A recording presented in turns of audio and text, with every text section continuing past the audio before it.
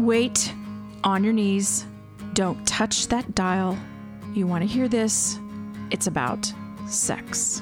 Night Moves, a sex talk show full of information, interviews, and inquiries. Each week we bring you current research in sexuality, a guest interview. After that, we'll answer questions from listeners like you. I'm your host, Ann Hardy. As a registered nurse, I talk to male patients about erectile dysfunction. I'm Kay Crow, ASEX certified sex therapist in private practice and local sexpert to those who are curious. I'm Ray, your friendly man about town. I'm a guy who's been around the block a bunch of times, and I'm here to share opinions to help get you laid and keep you safe. Welcome to Night Moves, an exploration of contemporary sexuality. This week, we're exploring sexual arousal from music. We've all experienced the power of music to take you to a different time and place. But what does it do for sexuality? We'll look at what the research says. Our guests are a couple of musicians from the band Slow Cook out of Austin, Texas. I'll be talking to them about life as a musician and the effect on music on sexuality. Then we'll answer your questions from email. Night Moves. Answering the questions you can't ask. Welcome to Night Moves, an exploration of contemporary sexuality. This week, we're exploring sexual arousal from music. Charles Darwin said, within the framework of his theory of evolution, that music is developed through sexual selection.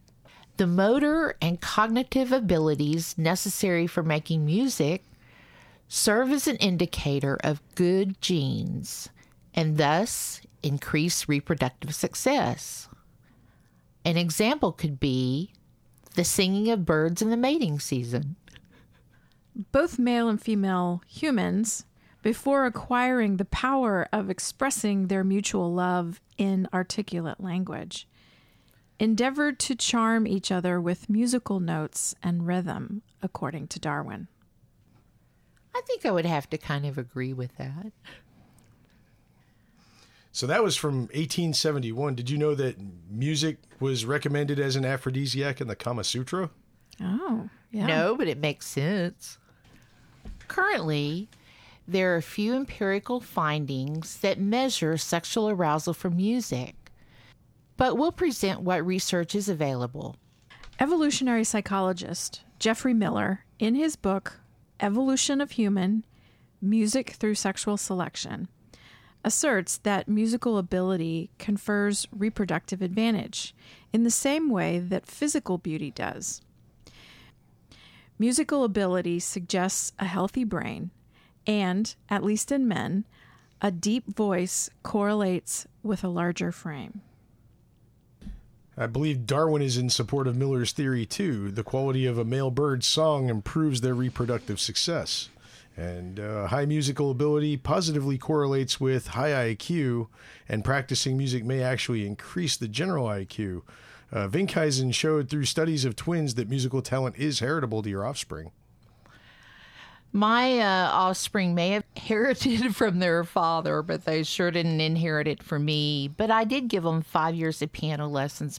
Piano teachers used to tell us that children that take piano lessons do a lot better in math. They at least know how to use their fingers to your advantage. In 2012, Spotify commissioned a study led by music psychologist Dr. Daniel Mullin-Siphon of Goldsmith University of London. In interviewing 2,000 people, he examined the link between music and sexual arousal from a neuroscientific perspective.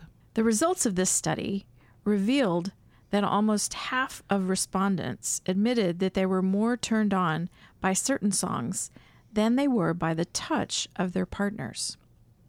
Spotify actually has developed an aphrodisiac playlist entitled Music for Hot Lovers. They also have one, includes selections for each sexual situation. I wonder if they have one for medium lovers. They have one for BDSM. You would think that all of the playlist with the hot music would be for the people who were cool, because they need that. What are the people about that are already hot? They need cool music?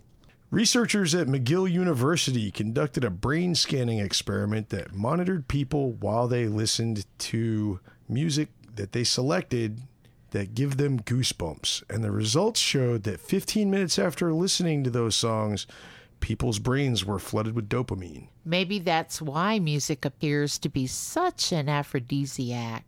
Turns out that the parts of the brain that are positively stimulated by drugs, food, and sex are similarly impacted by music. And when you say appears, it literally appears too, because those scans that they're talking about, that's was that positron electrotomography, PET scans, and it just lights the brain up from the inside out. It looks like Predator.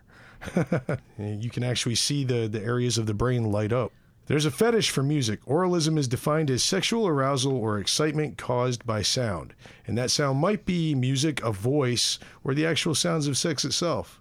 Some people even get turned on by the sounds of other people having sex. True. That doesn't do much for me. I've been in situations where I overheard people having sex, and it's kind of like, ooh, I just want to get out of here. Can't remember the last time my partner said, ooh, turn up that porno. I can't hear it.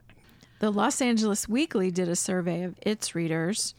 It looked at the response to sensory stimuli of music from 300 people, split between male and female.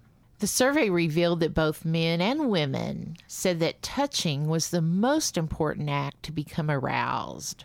I really agree with that one. Touching in the right place, especially. Well, yeah. I can agree with this one, too. For men, music was the least arousing sensory stimuli in the context of sex.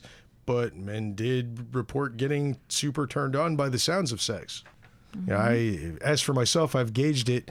I'm not really turned on by music per se, and I'm not necessarily turned on by the sounds of sex, but when those stimuli are removed from the activity, like I'm already having sex, if there's no sound, that takes away. It detracts from my experience. I think sound helps immerse you in the experience. Right. Even if it's not at the forefront of your experience, it rounds it out. It makes it more complete. I recommend sound. I enjoy music at the beginning of sex, but when you're getting down to the real nitty gritty, particularly if it has any words in it, it has to go off because I'll start singing to the song and forget what I'm supposed to do. So yeah, music is important, but for me, it's got to be instrumental. The Los Angeles Weekly study found familiar songs enable people to communicate things to each other that they might not otherwise feel comfortable saying. And that's the motivation for almost all of the poetry ever written in the history of the world. And I could say for music, because it's a way to communicate things from the heart that maybe you can't verbalize. So now, what's your closing thoughts on music and sexual arousal? I would have to say that getting down while you're getting down, it's a force multiplier. Turn on some music. I think music just really enhances the situation, makes it so complete. You know what else music does? It gives you both a mutual tempo. That's true. It does.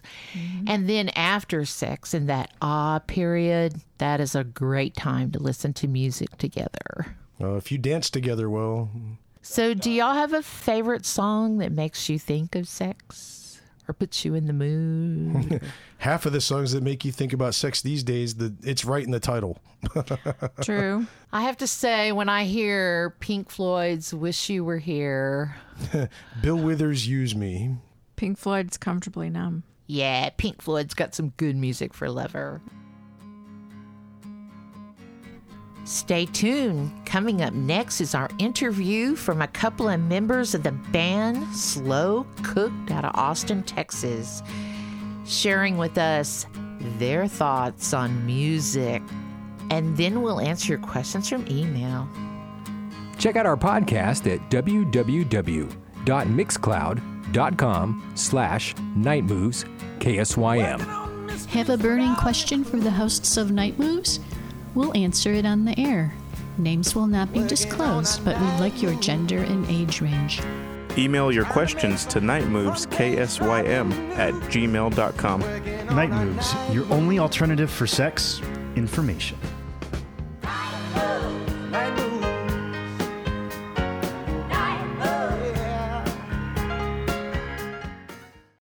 Welcome to Night Moves, an exploration of contemporary sexuality. I have here members of the band Slow Cooked, Alex Hartley, who plays keyboard and started the band, as well as John Rooney, plays tenor sax. Thanks so much for being on Night Moves. Thanks for having us. I would like to talk about the life of a musician, how you balance it all. As a musician, you have a big desire to express yourself, but there's so many challenges with trying to be a musician. You have to work nights and weekends, you're away a lot. Most musicians I know have to have a day job to support themselves. With those challenges, does it make relationships difficult? Most definitely. I'm blessed to be in a long-term relationship, and my fiance now. Starting out, it wasn't easy, but she's someone who was used to 9-to-5 jobs, and my job would be different every single day. Crazy nights, being around lots of people, touring. It certainly isn't for everybody. But like I said, I'm very, very fortunate to have a very understanding fiance of my schedule. Yeah, I'd agree. I think because the lifestyle and the hours are so different from kind of the average 9-to-5, it definitely takes someone who is particularly understanding of that. I know my partner likes to go to bed early. So sometimes she's in bed before we even start playing. And, there are definitely some challenges in carving out and making the time to focus on a relationship. Absolutely. On the other hand, a lot of ladies really love musicians. And I'm sure that leads to a lot of temptations, particularly when you're away and touring. I guess back when I was in college, that was more interesting to me. I worked on a cruise ship for playing piano for 6 months before moving to Austin. But I'm lame here. I've been in a relationship since I moved to Austin. So, how about in the past? Any issues? No, I definitely met people after shows before, but never been an issue with relationships. I'm here to tell you that the rumor that women are throwing themselves at musicians is a dirty lie, at least when it comes to saxophonists. As a younger man, I certainly would have probably been thrilled had that been the case. I think, too, unfortunately, I've always been cripplingly shy. So even if people were hanging out or trying to make eyes at me, I was always too much of a wuss to walk over and say anything. But on the whole, I would say music has really never helped me get any action of any sort.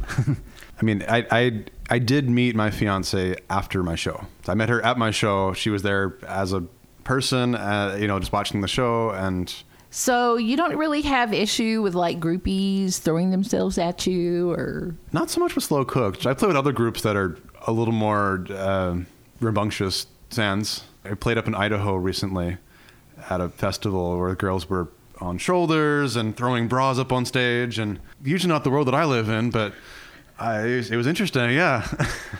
Since you are in a relationship, do y'all have to set up rules between yourselves, such as whatever happens on the road stays on the road, or maybe you have rules no, you better not, you better be back in your room after the show because I'm going to be calling you?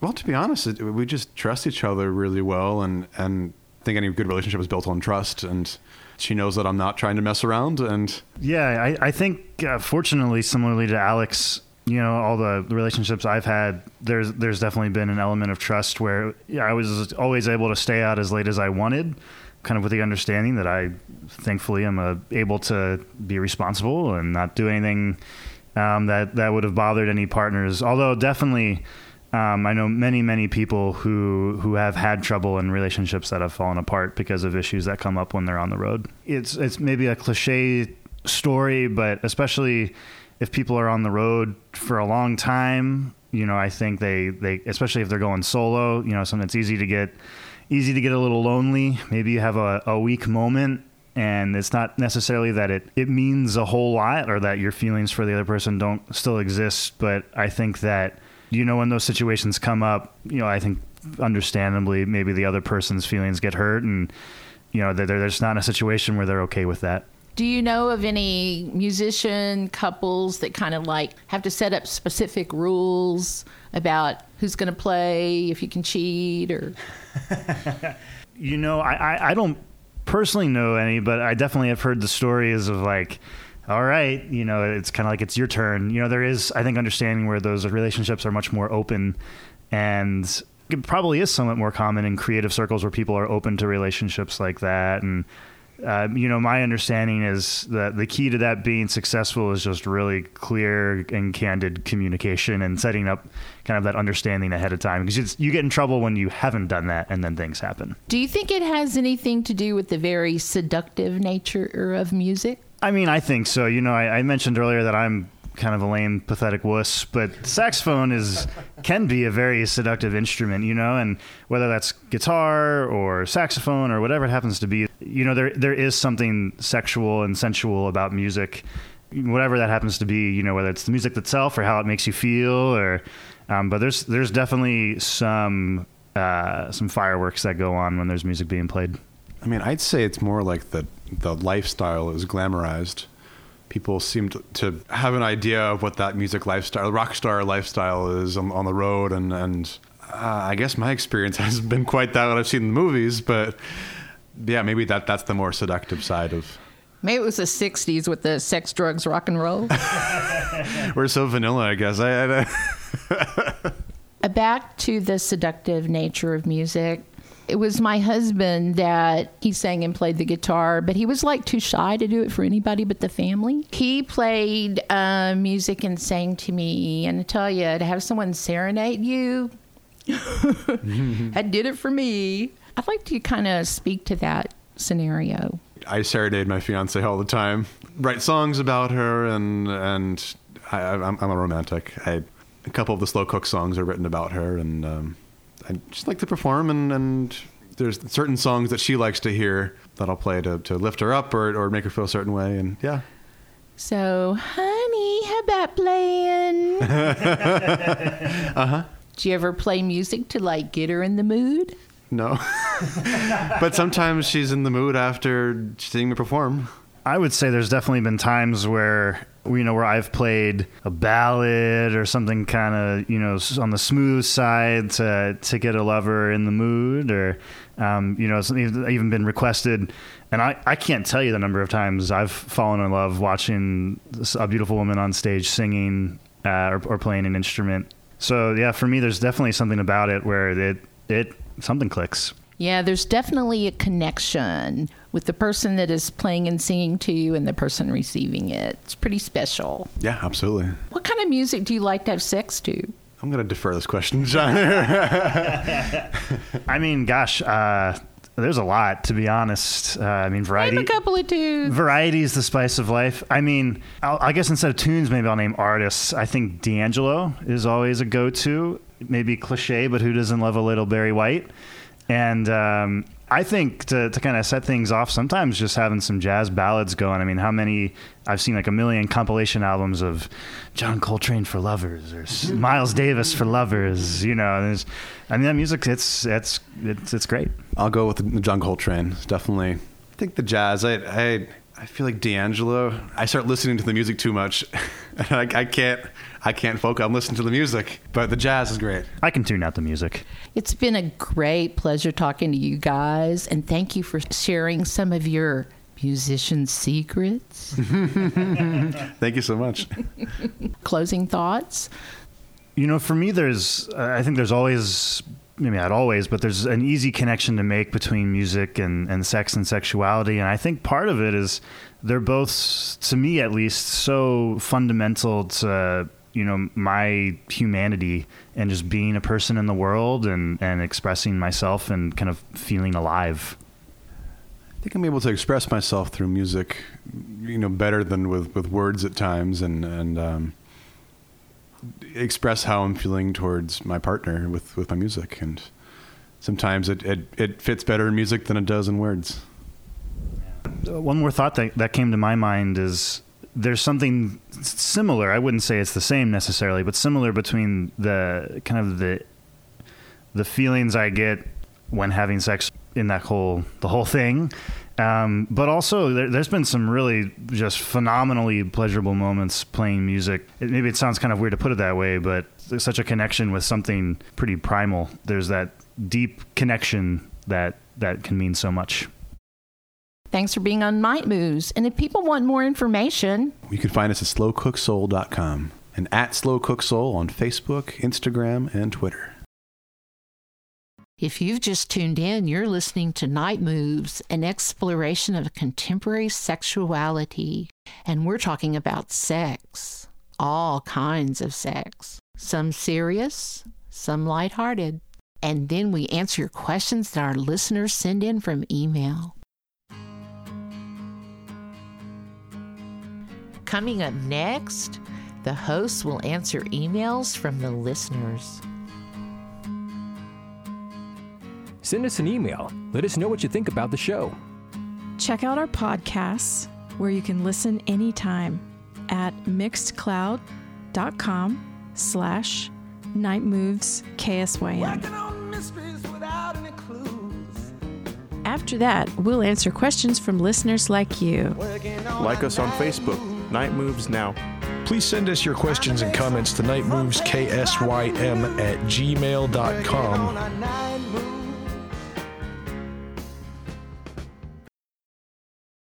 Next, questions and comments. Questions and comments. The question is from a female in her 40s. Why is sexuality and talking about sex so taboo? It's stunning to me that a female in her 40s, and I say this without judgment, but it stuns me that a female in her 40s would be asking this question. And in an earnest attempt to answer this question honestly and not get us kicked off the air, I'm going to recommend that you find the answer, and this is where I believe it is, the true answer. If you take a look at your own beliefs, the history of those beliefs, and the history of the beliefs of the people that run the nation that you live in, you will find why there are taboos. I'm not a bit surprised people would ask that question, because I'm kind of like shocked of all ages, people that have been married and you think they could talk about it, or young people, you think they would be more open, but everyone seems to be really hung up when it comes to talking about sex, whether it's in the clinic where we should be talking about it, doctors are too uptight, or whether it's on a show like this. Well, I think it's certainly shifting. There are people out there who do not think it's taboo to talk about sexuality. But you are talking about cultural influences that go back hundreds of years. And that's what I am myself currently fighting against. So the more you talk about it, start with yourself. Start with, as Michael Jackson says, the man in the mirror. And have conversations with your lovers. Have conversations with your friends. Turn the tide, and it won't be taboo anymore. So Kay says it's up to you to open the door. Agreed. The question is from a male in his 20s. My girlfriend thinks her breasts are getting bigger from masturbating. Is that possible? Well, my first thought is, number one, the female breasts swell and slightly shrink over the course of her cycle. And it's entirely possible that she wants to masturbate more during the time when her breasts are swelling, which would probably be in the first 2 weeks before ovulation. And so she's associating the two. The breasts don't stay bigger, but they can slightly enlarge during that part of the female cycle. I'd say get some good quality, high definition video of her masturbating and study it over time, and maybe get some measurements as she progresses. Send us your data. Yeah, definitely send us the video. We can analyze it for you. Ray would be happy to cooperate with that. During arousal, the breasts get a little more perky, not bigger, but they kind of come to life a little bit, and maybe that's what she's interpreting. So it's like a built-in divining rod for some nookie? Yeah. Hey. Sure. The question is from a male in his 40s. My girlfriend started talking about her ex, whom I know, right before we had sex. All during the process, all I could think about was her ex. Sex felt awkward, and I didn't perform very well. I really care about her, so how do I put it behind me? Do I tell her to never mention him again? That makes me seem like I'm threatened by him, and I'm not. Well, you're either trying to convince yourself that you're not threatened by him, or maybe you're sexually attracted to him. I mean, you did say you couldn't stop thinking about him during sex. So what do you really mean, bro? Well, I think it's a timing issue. I don't think it's an attraction issue. It certainly is a timing issue, Kay. I just wanted to bust his chops. It's more about feeling like somebody else is blowing up your spot. You know, would you rather she be thinking about someone else, or would you rather not know what she's thinking? And it's a simple discussion to have away from sex. It's like, hey, I noticed this was my experience last time when you mentioned so and so, and you know, I know he's part of your history, and that's perfectly fine, and I'm cool with that, but maybe not mention him right before we have sex, please. I think it's also maybe like if your mother calls you right in the middle or right when you're having sex, and then you hang up the phone, but then you're thinking about your mother and the problems and can't concentrate on who's in front of you. Why the hell would you answer the phone? No, you know what it's like? It's like when you're drinking something and then your buddy walks up and tells you that he just backwashed in it. Yeah. It's a bit of a damper. Right? Even if he didn't, it still feels like you're drinking some seconds there. Right. Or you pick up your glass that you left laying on the coffee table, and somebody goes, "Oh, don't drink that. The cat just drank out of it." Yeah. But it's also, you know, the listener may have felt like, well, she was talking about her ex, so is she thinking about her ex while she's screwing me? And you want your partner to be fully there with you. Well, you know, and to be fair, you know, she mentioned her ex, so now you know she's thinking about her ex. Mm-hmm. Well, I mean, it is fair because now you're thinking about her ex too. And it's typical for men to do this compare and despair kind of thing.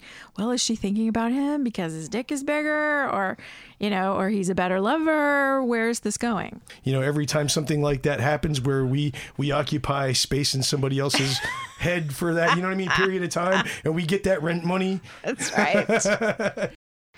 Let's talk about sex, baby. Let's talk about you and me. Let's talk about sex, baby.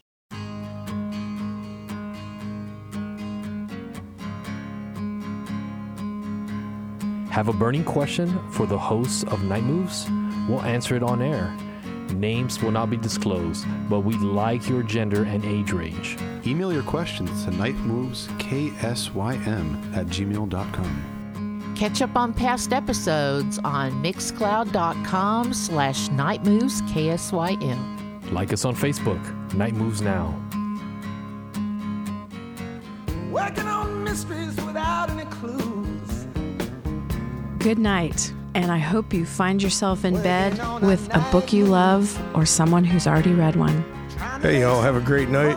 Don't do anything I wouldn't do, but if you're going to do it safe. Good night. Have a fabulous week, and tune in next week to Night Moves. Exploration of contemporary sexuality.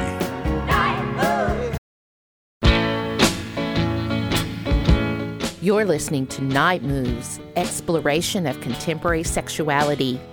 I wonder how many times you had sex, and I wonder, do you know who'll be next? I wonder,